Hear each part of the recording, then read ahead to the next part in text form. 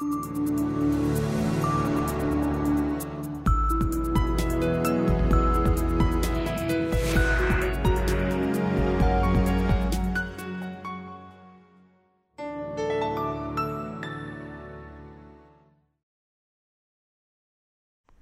and welcome to this episode of Take 15. I'm Lauren Foster, Content Director at CFA Institute. Joining me today is Christopher Tan, Chief Executive of Provident Limited, a financial advisory firm based in Singapore. Chris, thank you for being here. Thank you. So in the financial planning and advisory world, there's growing awareness among clients of the difference between advisors who charge commissions and just fee-only advisors. And I believe Provident is the only fee advisor in Singapore. Tell me about your conviction as a fiduciary to be a fee-only advisor. Now, I think to begin with, I'm not saying that commission-based advice are bad. Neither am I saying that all commission-based advisors are crooks. But rather, if you have an advisory model that is based on commission, there will always be that potential conflict of interest. So our conviction really comes from the fact that we believe that we are not just an advisor to the client, but rather we are fiduciary. And what that means is that we have a duty of care to make sure that we guard the best interests of the client. And the best way to do that really, in our own belief, is that you do it in a fee-only way. You charge a fee, you don't take a commissions, so that the client can be assured that whatever recommendations that you give them, it is truly for their benefit and not for our own benefit. Okay, let's stay with that idea of the duty of care, and one of the issues I'd like to talk about is the issue of trust. Yes. Certainly in the US, many clients lost trust in their advisors during the financial crisis, and one of the efforts that we're spearheading at CFA Institute is a campaign to restore trust in the financial services industry. What has been your experience with this issue, and what do you do to make sure that your clients have trust in you and in your firm? I think it's the same in Singapore. I mean, post 2008, a lot of trust has been lost. Our belief is that to build trust, and that's the way we build our practice. We want to give honest, independent, and competent advice. Right. How do we give honest advice? We give honest advice by making sure that when we give advice, we don't take commissions. Right. We give honest advice by making sure that the fee that we charge to the client, it is transparent. They know exactly how we charge it, why we charge, and how much they're going to pay. So that's how we build our firm to give honest advice. Secondly, independent advice. Now, in order to give independent advice, we do not take any incentives at all from the product providers. Some product providers may offer business trips or incentive trips, but we have to stay away from them. Yes. Another way to give independent advice is to make sure that you have an open architecture in terms of your product offering. You must not limit yourself to certain firms, certain providers only, but to as many providers as possible. Another way we ensure independent advice is that in our team, only the specialists can give advice, or rather only the specialists can prescribe the products for the client. So there are really two teams that deliver the advice. The advisory team that does the general financial planning work, but when it comes to prescription, only the specialist team, the lawyers, the investment specialists, the insurance specialists. So in a way, you don't allow the people who may have a certain interest to sell certain products to the client. You prevent them from prescribing. You only allow the back-end people whom they are measured based on the different KPIs. They are measured based on how good an advice they give to give the advice. So that's how we ensure independence. Okay. It's a very good point, actually. So we're here today at CFA Institute's annual conference in Singapore, and earlier on you presented on investing and withdrawal strategies during retirements. And you started out by talking about sort of 5 key risks that retirees face.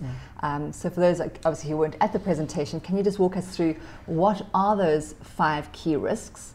And then following on from that, what do advisors look for in terms of a retirement plan?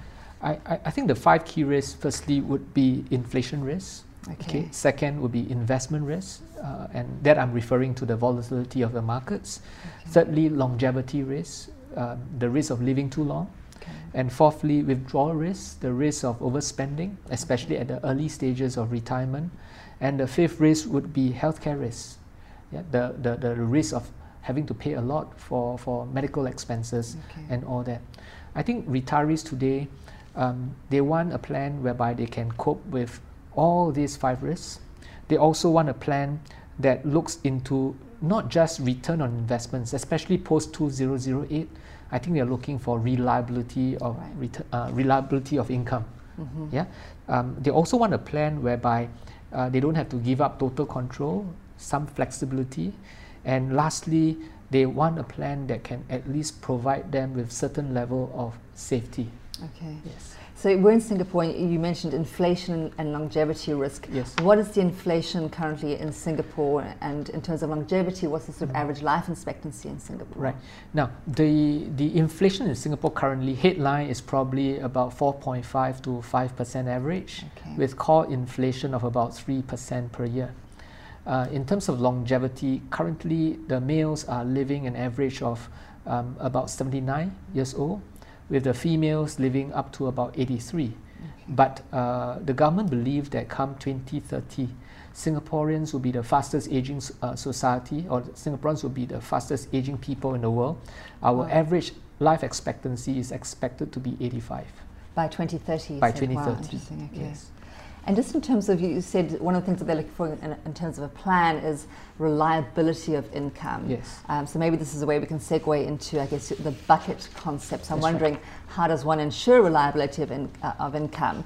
And also, explain to us how your bucket concept works in terms of this model that you outlined today, the Retire Well model. Tell us how it works. Yes. Well, for the Retire Well model, it doesn't just take care of the financial aspect of retirement, it also takes care of the healthcare aspects as well as the estate aspect, meaning to say upon the death of the retiree, the distribution of assets. But the thing that I talk about in my presentation today mainly focuses on the financial aspect. Essentially what we do is we allocate clients' total assets, say $1 million or $1.5 million, into 6 to 7 different buckets. Yeah, with the earlier buckets being the lower risk buckets, and the bulk of clients' monies are there. And with the later buckets, the 5th, the 6th, and the 7th bucket, holding on to mainly the minority of clients' assets. Yeah, the buckets that holds clients' money, the minority of clients' money, are usually higher returns but higher risk investments. The earlier buckets, the bucket number 1, 2, 3, 4th bucket, invest into instruments that are lower returns but a lot safer.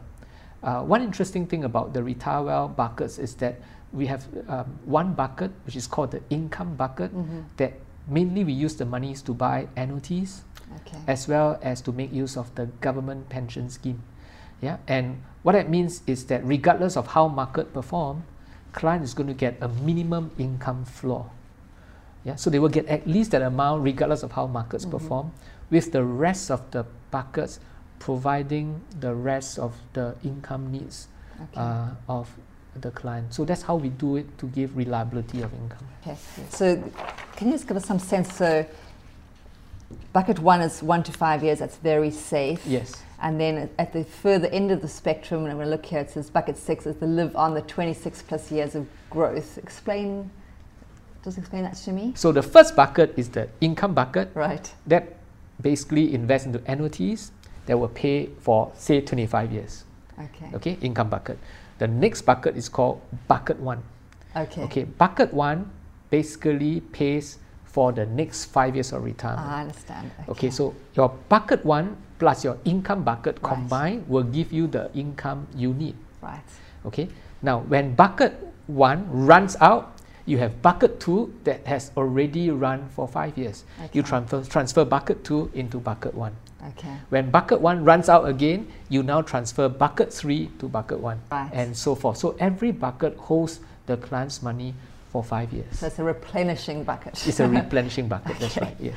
All right, so then just in conclusion, it appears that there's, I guess, no shortage of potential clients in Singapore. Yes. I recently read that Singapore had the highest percentage of millionaire households in the world. That was at the end of 2011, Yes. and that was according to research from Boston Consulting Group. So I gather that that is both, it represents both opportunities in terms of potential clients and also growth, but also sort of perhaps challenges in terms of hiring advisors to meet this sort of growing potential.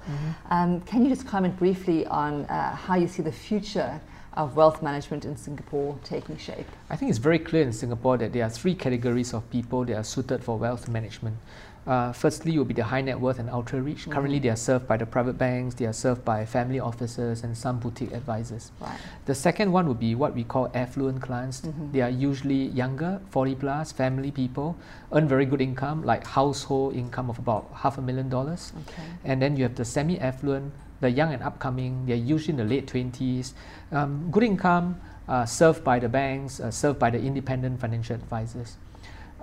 Now, I think the trend going forward is that, as you have mentioned, there'll be more and more high net worth and ultra rich coming to Singapore, Right. mainly from the West. And we are already seeing it, people migrating here. You have a founder of Facebook, you have Jim Rogers, coming to Singapore to stay, you know. So I think that's the first trend. Right. Yeah. The second trend is the Generation Y, the up and coming, the young affluent people. Yes. They will be the next group that will become affluent. I think for the ultra rich, I think the private banks must begin to engage these people. But because of post-2008, the loss of trust, a lot of these rich and wealthy clients are looking for trusted advisors who are independent to advise them. They become like the gatekeeper. Yes. Yeah. So I think there is a need for these gatekeepers, the boutique advisors, to work very closely with the banks. The banks are good platforms. They have a lot of products. You can basically park your money in different jurisdictions, which the boutique advisors can't. So the boutique advisors need to work hand in hand with the banks, and the banks must open up their platforms to the boutique advisors to serve this client. For the Generation Y, there is a need to consider how to work with them, because Gen Ys, they don't like to take advice. Yeah, what they like to do is they like to do it together with you. So how do you create a practice basically whereby you coach them, at the same time you let them think that they are actually part of the whole advisory process. They are making decisions themselves. Yes. So I think that's the trend going forward, and I think the future of wealth management in Singapore is going to move that way, and as advisors we have to cope with these changes. Great insights, Christopher. Thank you so much for joining us today, and thank you for watching.